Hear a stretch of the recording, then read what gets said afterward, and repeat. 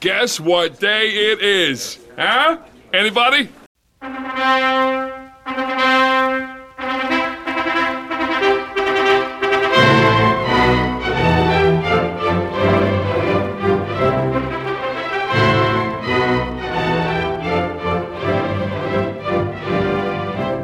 Well, that is right. I am Chris. And I'm Christine, and welcome to episode 65 of the Chris and Christine Show. Do-do-do-do. Fantastic. And if you heard that little jingle, it only can mean one thing. And what is that, Christine? That it is countdown to wedding day. Dun, da, da, da. Wedding day is here upon us this week. Amazing. I am so nervous. Are you? I am so much anxiety, and I'm nervous. And I'm excited, because there's a lot of pressure figuring this all out, getting the whole wedding thing taken care of. It's been a big stress on our entire lives over the last year or so, especially with COVID. Yeah, well, tell me more about this anxiety, because this is this is the first time that you've really talked with me about the anxiety of the wedding. But what is it that goes through a guy's head right before the wedding? I think what it is, it's like, well, I'm also a little bit of a perfectionist, as we found out a few minutes off air before we started. And that's because of my perfectionism, I have to have everything done right and correctly. So if there's any flub or anything, any mishaps, I try to be the one there taking control and getting figured out. And the fact that I'm leaving control up to other people to get this done for our wedding, it's a little stressful, I didn't even think about it like that. That makes a whole lot of sense, that your anxiety is peaking around that unpredictability. And I think that's what I've tried to help have other people that I know are also perfectionists be involved, to know that they're going to execute things to the level of what we're hoping for. But that makes total sense, because I'm just telling you, babe, you and the boys just need to get dressed and show up and have fun. But does that actually help you have fun, or does that give you more anxiety? Well, we're having the wedding at a separate location, and then we're having the reception back at our house, which is going to be all decked out with decorations and tables and chairs and people serving food and valet service and all that stuff happening at my house. And I kind of like to have your house. I'm sorry, our house. I always got my house, probably because when I bought it, it was myself. Yours. Yep. Yes, it was mine. So at our house, everything's going to be happening here, and I'm going to be trying to figure out, wanting to figure out how to coordinate everything and be handling everything. This goes here, that goes there, this, that. But I'm going to be somewhere else, and I have to leave it up to somebody else to take care of it. That's a little stressful. Honey, repeat with me. What's that? Let it go. Let it go. Let it go. Yes. You really do have to, because at this point in the game, I have helped to get everything planned the way you want it to be. You did. It was amazing. And I want you to have such a beautiful day. And I know this is going to be really, really hard for you, but you have to release control a little bit. I'll try. It's hard. I know it is. It's hard, especially with so many moving components to this wedding. There's all these different with vendors and venues and people coming and not coming and all the stuff we got. Stuff we have to set up with, buying the alcohol like you did today. I did it all. Doing all this fun stuff. I just said to you, babe, I need you to get this amount of money from the bank to help us pay the last little tidbit. That amount was $100,000 in cash. You goofball. And I went to the bank. I said, I want a briefcase too. It's handcuffed to my wrist. So when I walk out of there, I'm like a baller. I got my metal suitcase full of my $100 bills. Well, okay. So I need to ask you a very important question. Your anxiety and everything, does it have to do anything with actually marrying me? I don't think so. I think more of the whole process, but I do love you and I do get very excited to marry you. And I was thinking about this today, about how Christine was out today figuring out all the details, the last minute details of the wedding, putting it all together. And I was looking at her and she's telling me all this stuff. And I'm thinking, wow, this girl over here is so excited about marrying me. And I'm thinking, what is wrong with her? Why does she want to marry me of all people? And she's super excited to marry me, and thank you for that, babe. But I'm looking at it from my perspective, is why would you want to marry me of all the people in the world you could possibly be marrying? You want to marry me, and I kind of feel very humble and very thankful that you want to marry me. It's You're making me cry right now. Why? Well, first of all, because I want you to see yourself through my eyes when you think why would she want to marry me? The way I look at it is like, you're my hero. You're my superhero. Aw. You're the king of this castle. And I look up to you in so many ways. And I look to you for support. And you're my best friend. And there is nobody else I would want to marry. You're my person. And I just get so excited about having a future with you. And so it just makes me sad when you say, like, why would she want to marry me? I'm very humbled that you think of me like that, that you put me on a pedestal. But well, I do. But I look at you and I think, like, you've given me so much love and you've helped me to really kind of be more comfortable in my own skin and helped me to explore my own talents. And you've supported me my whole journey with my schooling, and you've taken Ezekiel in and you just love him, and you guys have such a special relationship. And I get so excited about marrying you. And I guess I don't think like, oh, like, what does he see in me? I look at it as like, I found my person, like my perfect match. And like, I feel like we were two whole people before this, and we're just a dynamic duo. And I really am super excited to marry you. And I'm excited to marry you too, babe. And I was also thinking is that being that we are in the midst of COVID and that you have been structured to do your work from home, right? Like you're home now all the time, and I get to see you so much more. Yeah. I think Do you get sick of me? That's the thing. I have not. Aww. And that is definitely truth, because I am going to be marrying you. And I think that had COVID not happened, it's almost like a test, really. Yeah. You know, like, can we weather COVID being together as much as we have been? Yeah. And if we could not, then I don't think marriage would be the right decision. Oh, yeah. I see what you're saying. Right. It's almost like a little test phase, like, because I think a lot of people right now, unfortunately, because they are stuck together, Right. things are going south. Right. And ours just went the opposite. Right. We got closer together. You are my best friend. I share everything with you.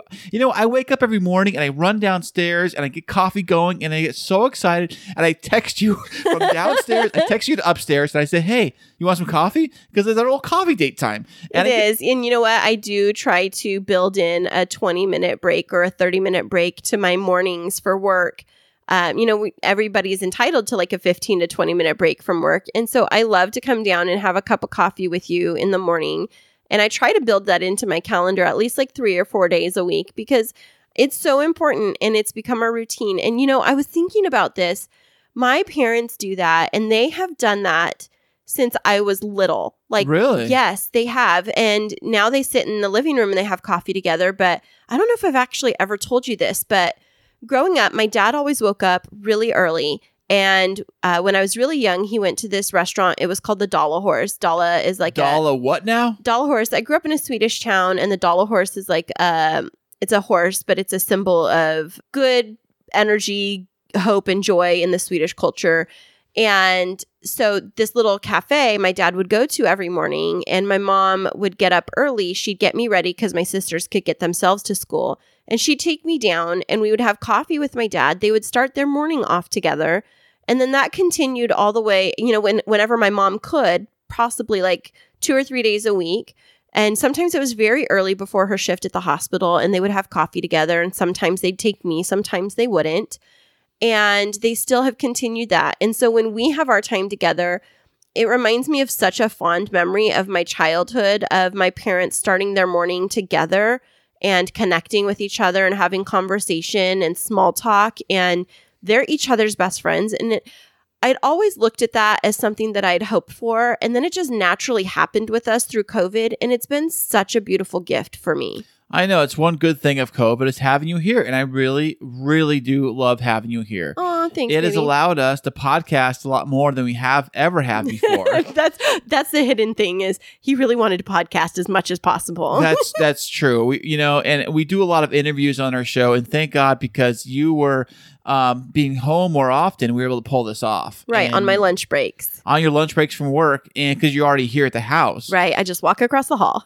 Right, easy over to the studio, and we get it all done. So that's been great, and I do appreciate you having you here every day, and it's just been so amazing. Just having you around so much it puts so much joy, and that's why I hate going to work and leaving you. Not that I hate my job, but I hate leaving to go to work and leaving you here at the house, and you're realizing, gosh, I want to stay here, and that's probably why I really do enjoy Vacation Chris the best. I enjoy Vacation Chris the best too, because I'm home with you, and it's home, and the kids are here now, and everything's great, and it's not raining this week for the wedding, so that's fantastic also. Well, what are you most looking forward to in our life together?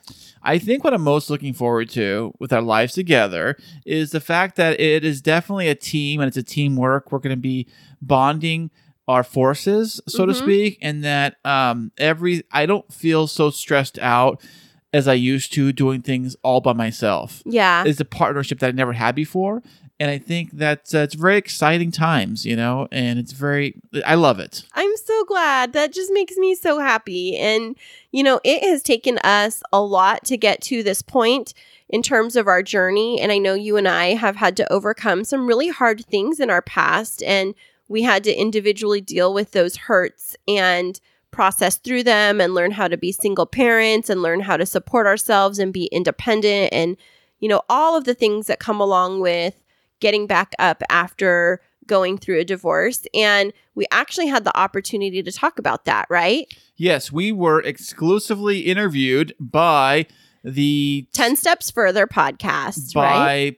Who's the pastor? It was Pastor Jack Hawkins. Jack and Jonathan. Jonathan. Jack and Jonathan. Now, Pastor Jack happens to be the pastor that's going to be marrying us for our wedding. Yeah, and we talk about it on our interview with him about how we met, but I will totally tell you, we typically don't talk about two things, faith and politics. Well, we broke that rule last week, and we apologize if we offended anybody for that about politics. But in terms of faith, we very much have a strong faith, Chris and I do, and we were really struggling to find an officiant for our wedding. And we'd gone through multiple people, and some weren't available, some were already booked, and some were just way out of our price range because I didn't realize that officiants actually charge down in San Diego. I didn't even know that either. I thought it was like a free service, like a thing, but it's not. And so, we were just trying to figure it out and had gone through a whole list, and I just decided to look one more time. I said a prayer, and I looked one more time, and instead of emailing, I picked up the phone and called this individual, and he happened to be such a kind person and actually a pastor in a local church and a pastor in the denomination that I grew up in. Right. So it made it so much more comfortable for you to make the decision to have him marry us off. Right. And so we had the opportunity. It was a couple months ago, right, Chris? Yeah, it was probably during the summer, I think, wasn't it? I think so. Maybe it was shortly after we made the decision to cancel our Hawaii wedding, which would have been in August.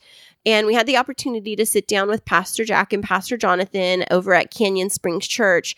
And we got the chance to really share in depth our story of what we went through and then what it's like to now be in love, right? That's right. And they were very gracious enough to let us have that audio from that interview.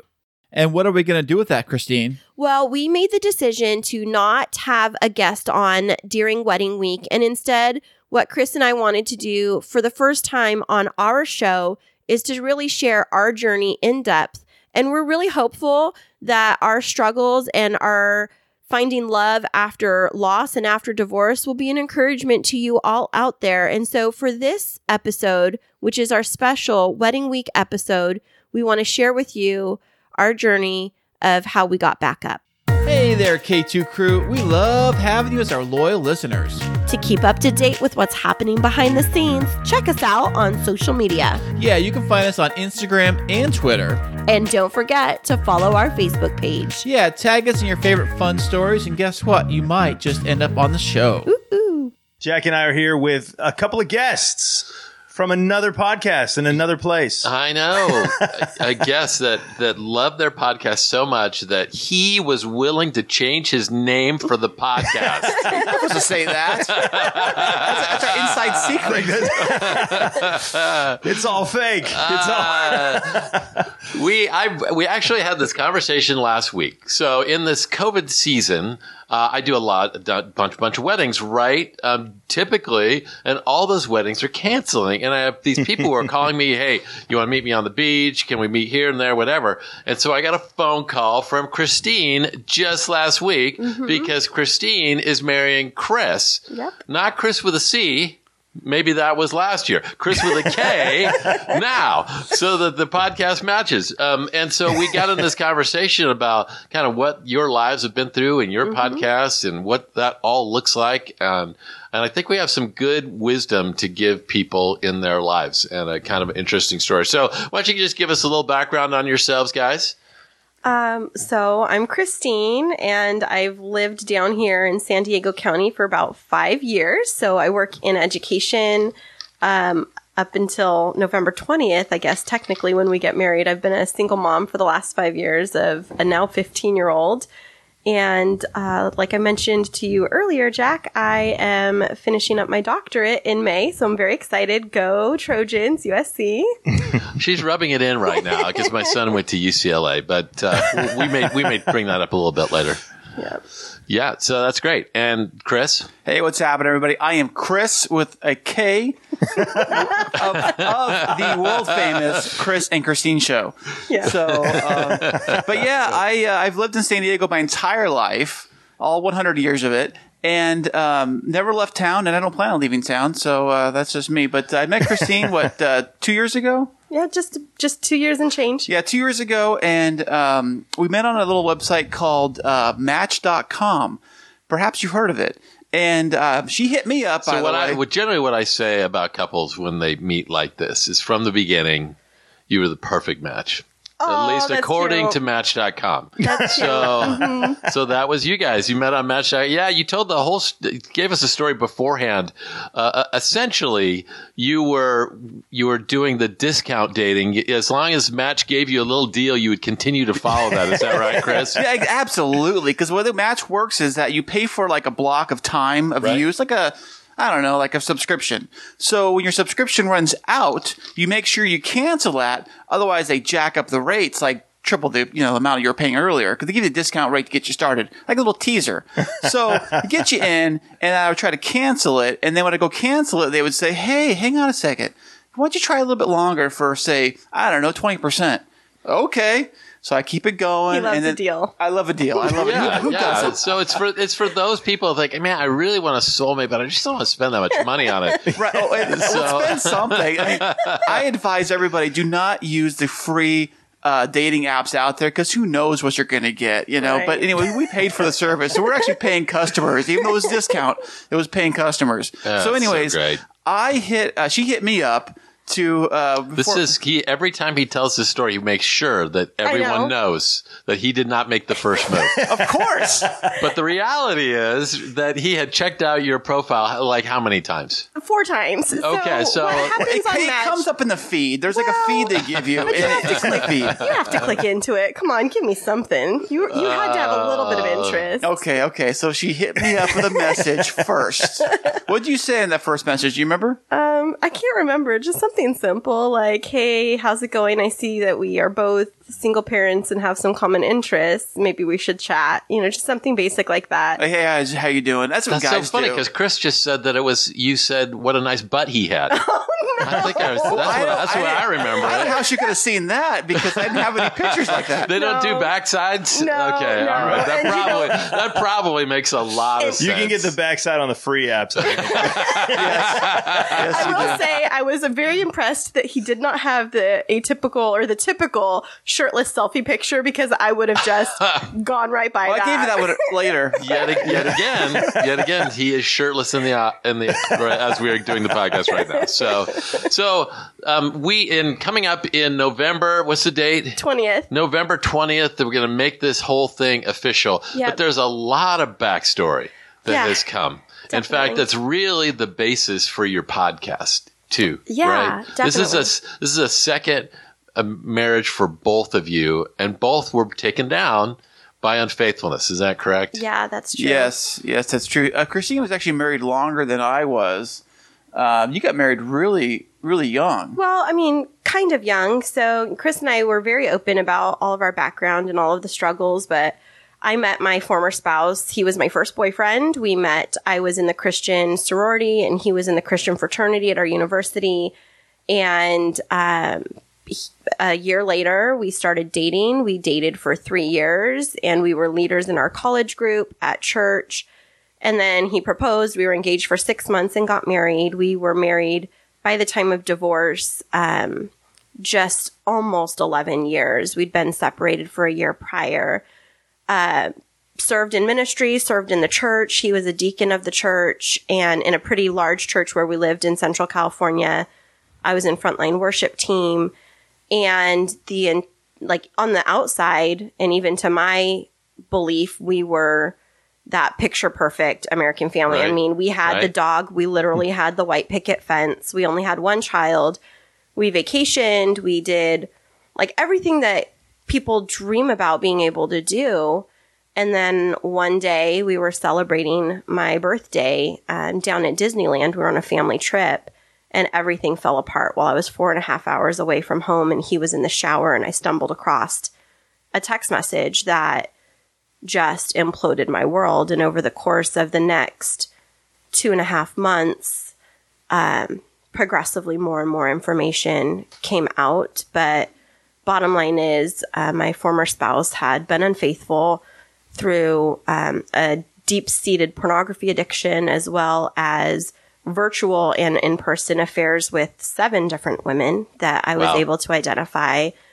But then as everything came to light, I found out that the infidelity had started 1 week into our relationship. And so it just makes you look back and doubt if everything was a lie all the way along, because there was all of this betrayal behind the scenes. And so I had to grapple with that.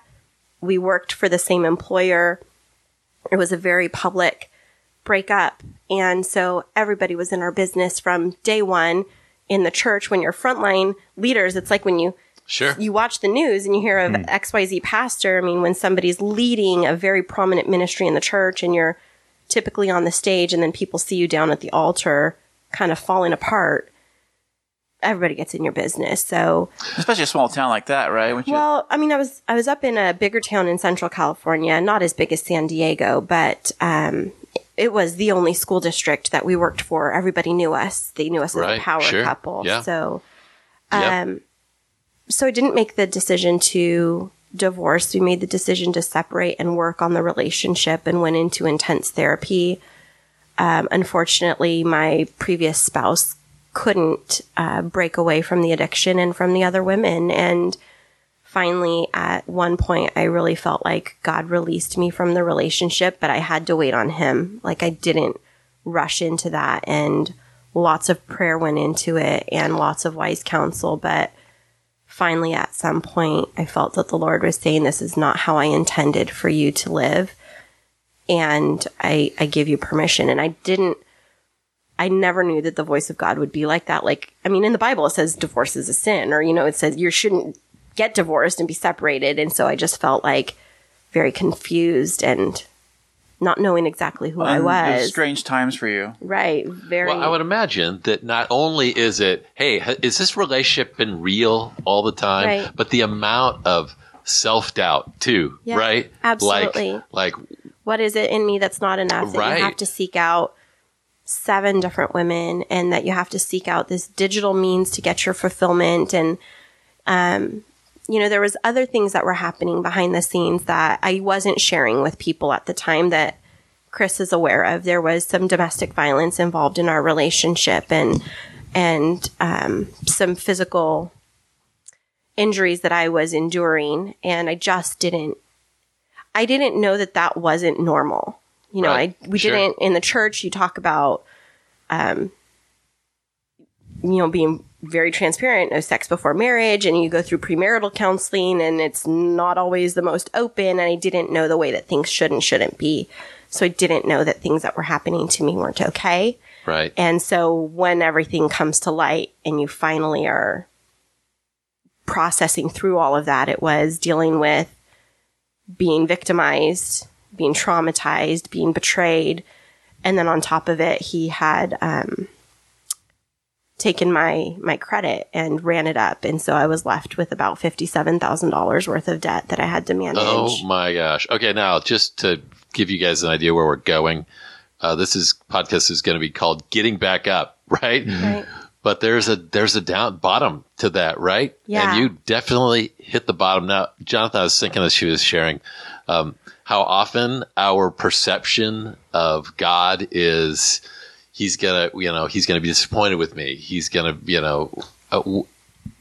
where do you think that comes from? Yeah, I think a lot of it is, like you're saying, cultural. Like I think that we're in this place that we have painted Christianity to be a version of clean that it isn't. And so when I mean, I don't know, I feel like that's where secrets live, because people are like, I'm probably the only person who struggles with anything in this whole church, because nobody ever puts it forward, and then every once in a while somebody does, and they're like, "Oh, that guy's worse than me, man. I'm not gonna." And people are talking about him now, and so I'm not, So I think that there's a lot of that goes on that like you said in premarital counseling, it's not always the most open. Like that's the whole state of marriage in churches, I think, is like there's just this constant there's two sides of it. There's the public side and there's the private side in every home. So and nobody's perfect. We're all sinners. Right. Well, there's just so much that it encouragement to hide as much as possible, but really growth, authenticity leads to wholeness. Right. For us to be there. Now, Chris, you experienced a different situation, but in some ways similar as well, right? You want to take us back to that story? Yeah, I got married back in 2008, and we had a child 2 years after that, our first child. Okay. Jacob. And she was a lot younger than me, so I thought at the time when I got together with my ex-wife that maybe she was kind of like over the younger type of stuff, like the partying, the going out, she seemed a little more mature for her age. So I kind of took that perspective, thinking like, I don't know, she's kind of young, but okay. She was like 8 years younger than me, I think. Okay. Or something like that. So, but anyways, we had our first child, and then, she went back to work, and I was working full time at night because I work at night, and then I would take care of the child during the day, and then work at night. And then as soon as I got a better job, she's like, every time I had a job, I got a new job, she wanted to have a kid, which is weird. She just wanted to have a kid. It's the second I got a pay raise, she wanted a kid. I don't know if that's something to that or what's up with that. Yeah. But so we did. We had our second child. We celebrated by going out to dinner. I don't know. Well, that's how it's at least that's the start. And then it goes to the next thing. So maybe it started with dinner. Okay. We don't want. Can we not talk about that? Yeah. So every time I had a pay raise, she wanted a new child, which I thought was kind of odd. 'Cause I loved having the single child, and I kind of honestly just wanted the single child, but she wanted a second child, so we had a second child. And then after the second child was born, everything started falling apart. Like, she was gone a lot. She would spend the night at someone else's house, like a friend of hers house a lot. She was, the second I'd wake up in the morning, she would take off and go into the gym, or take off and go into there. I'm taking off, and dump me with the kids at an early age. And I would have to take care of them, all by myself, plus have to work all night long. And then have my mom come in and help out, when I had to go to work or whatever. And she was always gone. Say she was at work. And then she had a friend from work staying in our guest room for a little bit because she didn't have a place to stay or whatever. So she was staying with us for a little while.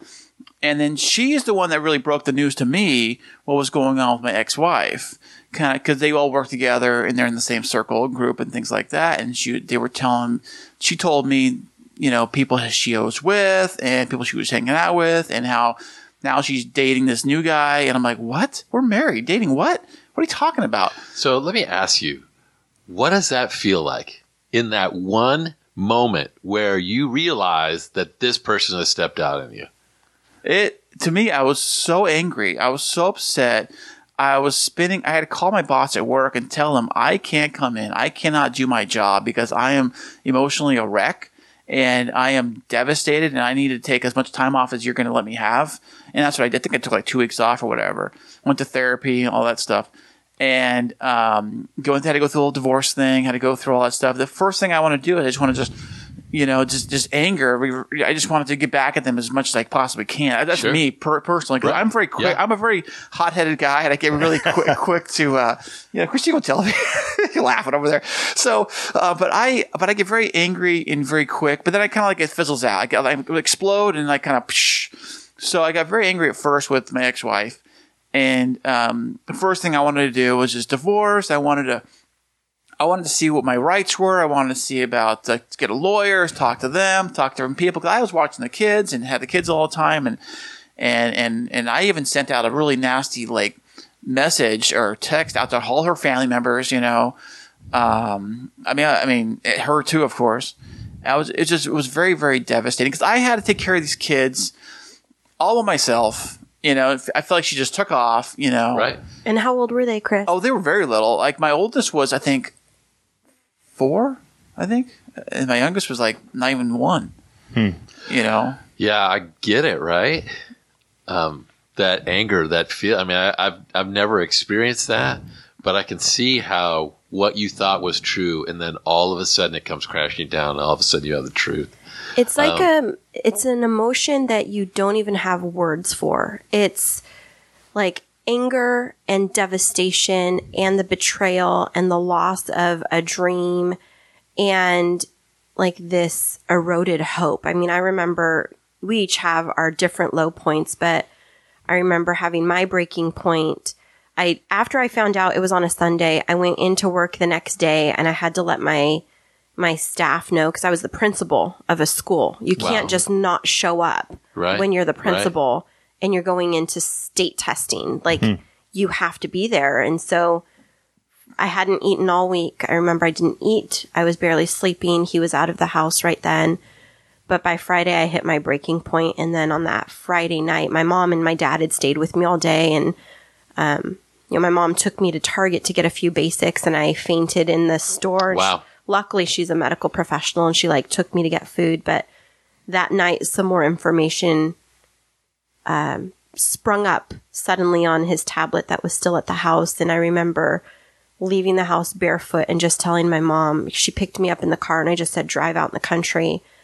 And I remember being on my knees with bare feet in the middle of a field because I lived out on the edge of this town where I lived and literally crying with a cry and a groan that I'd never heard come out of myself before because the devastation was that deep. Right. And people don't frequently talk about that and the trauma that happens. Like you hear so much on the media, so-and-so got cheated on, and you hear about that happening with celebrities. But what people don't see is that depths of despair. I mean, like Chris's example, he's exhausted working full time at night trying to provide for his family and his 2 kids and is now left to figure out what to do with a 4-year-old and a 1-year-old.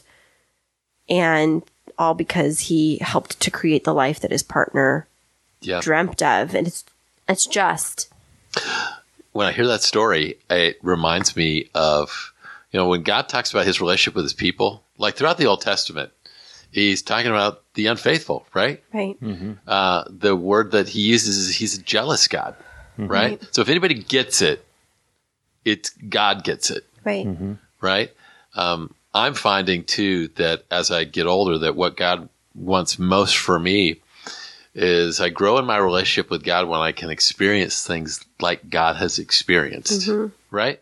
When you love somebody and they don't love you back, or you love somebody and you get hurt by that. But you both have experienced this. I love somebody who was unfaithful to me. Right. That's the entire experience of God with the nation of Israel and with us as well. It's just as people, right? Right. Because even, I know Jonathan's a pretty good guy, but you and I, we're pastors of churches that do our own things as well, right? What do you mean? Like there are times when we disappoint God or when we, oh man, right? All the time. I mean, that's the journey. Whether it's, I think, and that's the myth is that the people with the perfect marriage have a perfect marriage. Like maybe I've met people like that, but they've never for real. Like the more I get to know people. Now that's not to say there's not depths like Right. you're talking about. That's something Sure. different. But recognizing it's just like, recognizing in our world, it's just like, I think there's a lot of people who from the outside would say one thing and from the inside, like, and I feel like I have a great marriage. Great. I've been married for 22 and a half years. Wow. And Congratulations, by the way. That's and I would say we have a great marriage, but it's like there's rough seasons and there's like, and you got 3 kids that are teenagers and so you just like, in some ways I can look at the failings, and then in other times I can look at like, oh, here's the successes. Right. That's the journey of 22 and a half years. Sure. And there's a lot of people who don't experience the 22 years of faithful being together. Right. 22 and a half years of faithful and being together doesn't mean that everything's easy, No. but you're right. And I shared with this before we started. According to the American Association for Marriage and Family Therapy, national surveys indicate that 15% of married women and 25% of married men have had extramarital affairs, and that goes up 20% when you include emotional and sexual relationships without intercourse. The amount of people cheating. And here's the story, right? Like you'll see movies and you'll see Right. TV shows, and it'll portray it as one thing, and yet I don't think there's anybody that has walked through that hasn't felt that devastation. Right. And what people see is a marriage is broken up, and then what tends to happen for an individual is they'll kind of fall off the grid for a little bit, and I think of when an individual loses a family member, there's a grieving process and people surround them. Right. And they bring them meals and they want to provide for them. It's different when you go through something like infidelity because people don't know how to respond. Right. It's almost sometimes like they feel like it's contagious. And like, Contagious? I don't What do you mean? like, I don't know what to do. So I'm just going to give you space until you work through So it. let me ask you a question. So if we have people who are listening, have a friend who's wandered through that, what would you say? Here are the 3 things or 4 things that you can do for that person to support them in that moment. I would say that the most important thing for me in that moment was to have somebody that was willing to come and sit with me. This is a woman's perspective. So Okay. to sit with me and to not try and fix anything or to make me feel better. Really sitting with empathy, like listening to your story and letting you talk through it as much as you need to. I remember one time, it was, a couple months in, right after I had filed for divorce because I was the one who finally had to make that decision. I was having a really low night and I just texted my sister. At this point, my son and I had moved in with my mom because we lost the house and everything. Right. And my sister came across the street and she just laid on the bed in the dark with me while I had my sad music playing in the background. And the first thing she comes in is, "Why are you listening to that sad music?" And I said, "Don't judge my grief right now." And she just crawled in bed next to me and just wrapped her arms around me and let me cry. And I think that being able to sit in someone else's sorrow without having Right. to make it feel comfortable for you it's a real skill. They're not trying to fix you. They're not trying to tell you everything's going to be good. They're Right. just there, right? Right. That, or because I had a child, having somebody say, "Can I come and pick up your right. son Yeah. for a couple of hours so you can shower?" Because, kids, you have to hold things together to a certain amount when you have a child because their world has just imploded. They no longer have one of their parents in the house. You're trying to redefine this and figuring out how to juggle. So something as simple as, "Can I pick up your son or your daughter and just take them for a Happy Meal and give you a little bit to Yeah. get your nails done?" Because you no longer have a partner in this. Right. And so you've lost your Right. security, you've lost a Right. partner. And I know that's something that Chris and I talked about is he was suddenly faced with single parenting 2 young boys. Right. One who was barely eating solid foods. It's Right. that is Diapers, exhausting. Yeah. So, how would you answer that, Chris, with a K? Oh, well, I'll answer as Chris is with a C right now. Okay. So what Chris would say, he would say that, but no, I think for a guy's perspective, you always want to try to just fix it and move on to the next thing. I mean, that's me Right. personally. I just want to just fix the problem, and just be on to the next section of life. And I think it's kind of, for me, I took a lot of time off to really kind of reflect on what the next moves are going to be, because everything had to be Right. strategically done, with a divorce, with a child, situation with the children, who's going to watch them when, this and that, figuring out the money situation, splitting everything down the line. There was a lot going into figuring out to just splitting it apart, and I knew that was what was going to happen. I didn't want to, do a divorce. I wanted her to stay around and even work it out. And like Christine did, went through counseling. I was willing to do that, but she wanted nothing to do with that. She was checked out. She was done. Yeah, I spoke with a counselor who deals with these situations, and he says 99% of the time when you're in counseling, somebody says, "Yeah, I just don't want to do it." They've already moved on from you. Right. They've moved on to that next person. Right. And that's what happened in my situation. Is that the person she left me for was another coworker of hers, and she had a child with him. Oh my. Very shortly after. Yeah, very shortly after, and they moved in together. They're not together now, but she has the child with him and all this stuff, and So you had to, in some ways, you had to allow yourself the time to grieve that loss, right? Oh, And yeah. it's not really a guy thing. You want to fix it. You want to move on. You want to Right. buy a lifted truck, whatever, right? I have that too. It's Okay. But no, I was saying was that it was hard, because I think right before, like, she even came back to me after I think it was even funny, even after we signed the divorce papers, even after everything was said and done, maybe a week after that, she even mentioned, like, maybe this was a bad idea, and maybe we should seriously consider, like, Wow. working on it or whatever. And I gave her the benefit of the doubt for like a day. And then the very next day, it was back to, "I hate you, and I'm going this way, and you're going that way." Wow. Let me ask you guys. Sure. When was the moment? What was the turnaround moment? When was the God moment when you realized he was there and you're gonna be okay? So mine was a very distinctive moment. I'd reconnected with my best friend from high school who lived in Ventura County, who had just gone through, he was a guy, had just gone through a similar thing. And I said, I could really use a good friend that's gone through this. Can we meet for lunch? So I was driving out to Ventura from Central California, and it was the long stretch after Magic Mountain out towards Ventura County coastline.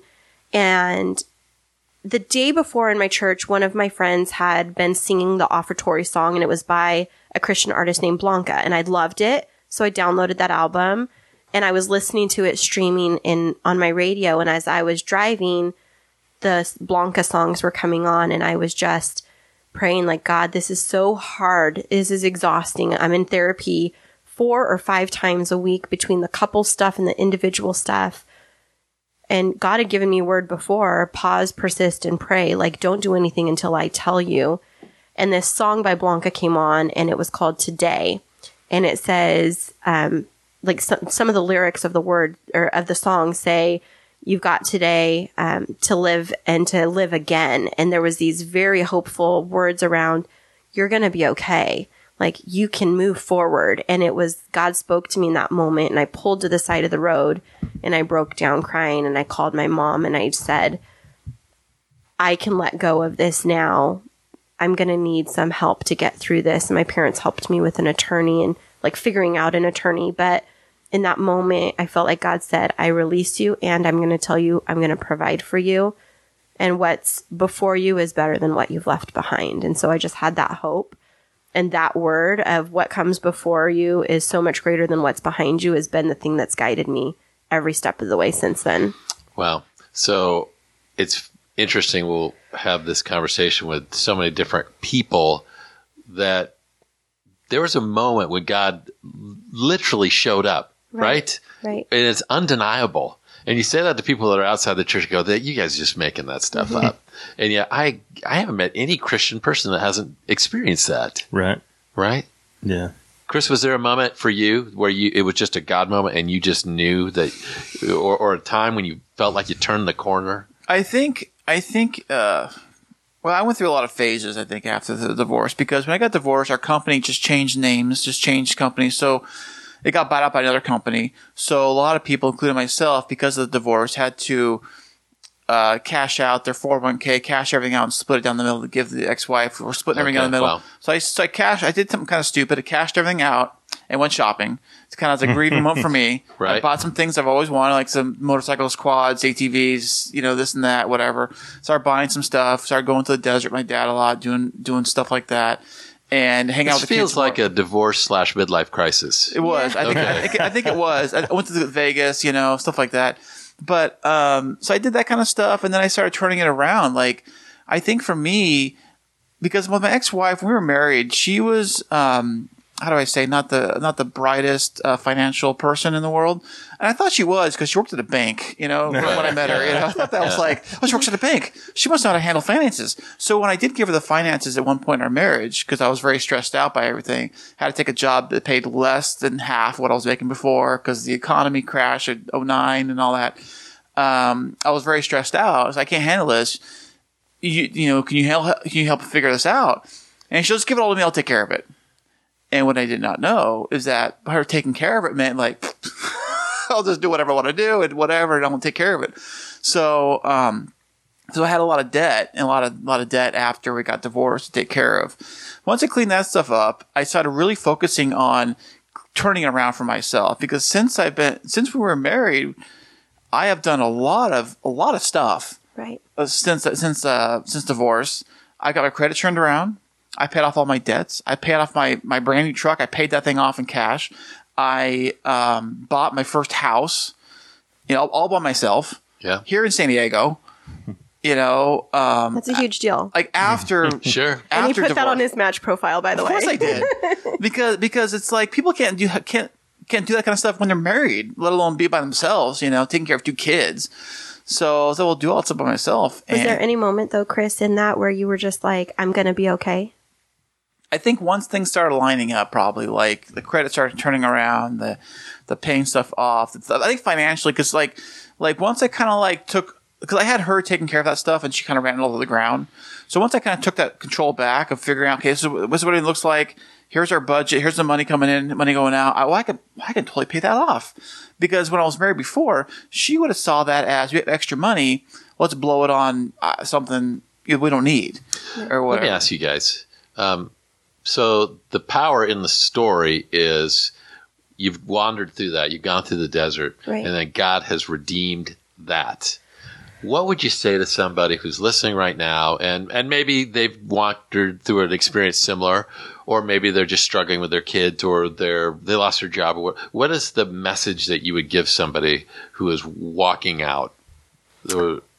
Yeah, that's a great question. So, we've talked a lot about the getting knocked down, but not much about the how we got back up part of it. And for me, God had to get me by myself.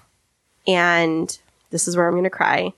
I had to move away from everything. God opened a door for me for a job down here in San Diego. And just a couple weeks before I was supposed to leave, after I'd resigned and they'd backfilled my job, my former spouse took action to not allow me to move my son with me, who was supposed to come with me. And so I knew God was calling me here. He'd opened incredible doors for me. And then I was hopeful that I was going to get this fresh start with my son. But then it was, and now he doesn't get to come either. And I didn't have family down here. I didn't have any friends. I was going to be completely alone. And I had to walk that out. And God needed to get me alone for me to be able to heal. Because I think what happens, and Chris and I have talked about this a lot, is that when individuals go through infidelity, if they haven't grappled with being okay with being alone and healing, they'll jump into something else. And those same hurts, habits, and hangups will follow them into that next relationship. And that's part of why the stats for second marriages are that 67% of them fail. It's because people don't get to the point where they can be okay with being satisfied with their relationship with God sustaining them instead of looking to somebody else in flesh and blood. Because if we look at that person's always going to disappoint us, but God's not. And so for me, I had to step it out.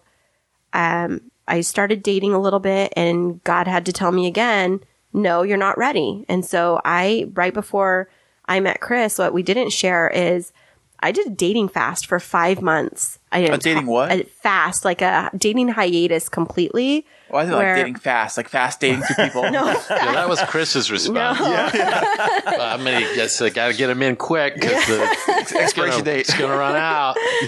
but I went like completely. One of my girlfriends and I, that she was in my Bible study that I'd started. I got connected with a church group down here, and I started leading a small group. And then I was in this pattern of dating the wrong guys down here, and God told me, like, I don't give you permission to date right now. And so I had to be obedient and not date for 5 months. And then, after I went home to visit my mom, it was in May of 2018. She said, you've changed a lot. Have you considered starting to date again? And I said, well, when God gives me permission, I will. And that Sunday at church, there was this sermon that was just affirming to me. And I was like, now I feel like I can walk into this as a whole person and a more healed, not completely healed person, that I can be my true self in a relationship. And 2 weeks later, not that this happens for everyone, but 2 weeks later was when Chris and I connected. And A man willing to be involved in your life and change the spelling of his name for you. I know. Mostly for the podcast, though. But, Wow. And Christine, too. Hey, I want to read you something. All right. I don't know if you're a Brene Brown fan. I'm a huge Brene Brown Okay. fan. Oh, yeah. So she writes this: so many of us have knowingly created or unknowingly allowed a long list of worthiness prerequisites. Yep. I'll be worthy if I lose 20 pounds. I'll be worthy if I can get pregnant. I'll be worthy if I stay sober. I'll be worthy if everyone thinks I'm a good parent. I'll be worthy when I can make a living selling my art. I'll be worthy if I can hold my marriage together. I'll be worthy when I make partner. I'll be worthy when my parents finally approve. I'll be worthy if he calls me back and asks me out. I'll be worthy when I can do it all and look like I'm not even trying. And it's truly at the heart of wholeheartedness. Worthy now. Not if, not when. We're worthy of love and belonging now, right this minute, as is. It's not a spouse. It's not a life situation. It's not a lifted truck. Sorry, Chris. It's in this moment, who you are, good, bad, strength, weakness. God values you. Yep. And I think that going off of that, that's one of the things that's bonded me so closely with Chris, is that he sees the real me and holds me accountable for being the real me, and has helped me to even still work through some of my own challenges. And I would hope that I do the same for him. Oh, she challenges me every day. But, being in a relationship with him, we're different from what we typically would date, but what helps us to work is those things that were perhaps absent from our first relationship, like the communication, the openness with finances, the discussing what our boundaries are as it relates to like what constitutes cheating. You have to talk about those kinds of things, because sometimes there's taboo subjects and people don't talk about, like pornography, and that it doesn't have any place in a relationship, and why, like what that actually equates to. You just make assumptions, especially in the church. There's things we just don't talk about because it's not very Christian of us. But if you don't talk about them, people make assumptions about whether they are or aren't okay. So we have conversations about the hard stuff, and it is hard work, harder than anything I've ever done before, to have an open and honest relationship with each other, to where we go into this eyes wide open. And I'm very honest too. Like I pulled the curtain back on all the finances, on what we make, what we spend, just stuff that a lot of people are just like, I ain't sharing that information. Even when they're married, they don't share the information, which I think is kind of weird, Right. Yeah. Jonathan, you've been kind of paying attention to all this. What is it as you see this situation playing out, and What kind of challenge would you make to people who are walking down a difficult season like this? Well, I think just what you said, just having the open communication. I feel like there's a lot of relational stuff that is just not open communication. Like, I remember my wife worked at a bank for a while, and she was always just like, man, a lot of these people, like they're as married couples, like they have two separate worlds when it comes to finances and like separate bank accounts that the other one doesn't have access to and all this. But that's their normal. That's just the way they've agreed upon doing it. And I don't know, I guess that could be okay. But I could also say there's definitely a big old barrier in your relationship where you haven't really come together in that sense. So I think just having conversation, like my wife and I went, we were talking about the Taken documentary that we just did a podcast with Monica about, and we just went on a walk and we were just talking about it the whole time, and really getting her thoughts on it, getting my thoughts on it, kind of pulling everything to the surface, and I just think that's healthy. Like, you just know where the other person is. And I don't, like, did you guys find that you had those conversations in your first marriage, or did you? I tried to, but my ex-wife, she didn't want to hear it. She didn't want to hear it. Like, whatever, Chris, whatever. What do you want to talk about? Not right now, Chris, whatever, Yeah. And I think the thing too is, like, everybody has to remember this, is that when you're in a relationship with somebody, marriage or dating or whatever, especially marriage, you guys, it's a team. And the team, like any team, the goal is to win the game. Right. And if not everyone's doing their part, not everyone's helping out. If one guy is out there doing, I don't know, flower daisies, running around in the field, not catching the fly balls, you're going to lose. One of the things we were talking about actually in our podcast recently is about also how building a family is like a business, where you have to have conversations around the financial operations and around the different transactions. And, you don't go out to start a brand new business and be like, you know what? In 2 years, I want to be bankrupt. That is going to be my sign of success. You go out there with these hopes and dreams, and then you build a plan, and then you execute the plan. And that might seem like hyper logical. I mean, we absolutely are in love, but there is a logical component of it of we're going to have conversations about the things that can be hangups, because we don't want to end up becoming a statistic, and we want to set ourselves up for success, especially as we're blending our families and bringing 3 children together who have already been through things that have been hard. I mean, Chris's boys were really young when he went through the divorce. My son was 10, and he remembers what that fiber was like to tear apart. Sure. So we definitely, we want to go into this with having the conversations.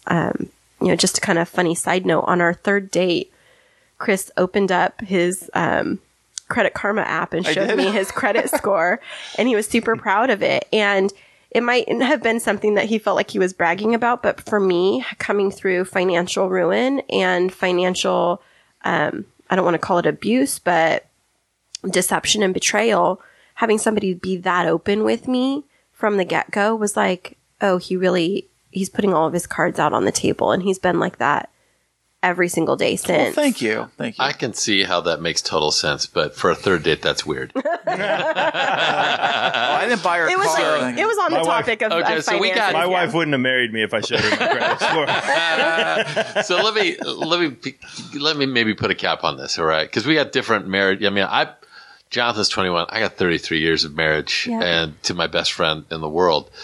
And sometimes that you can kind of feel like bragging, especially in San Diego. It's like the record, Right. 33 years. Listen, there's the only way we make it through any of this, whether it's first marriage, second marriage, raising kids, work situation, is you need somebody to fill in the gaps. Yeah.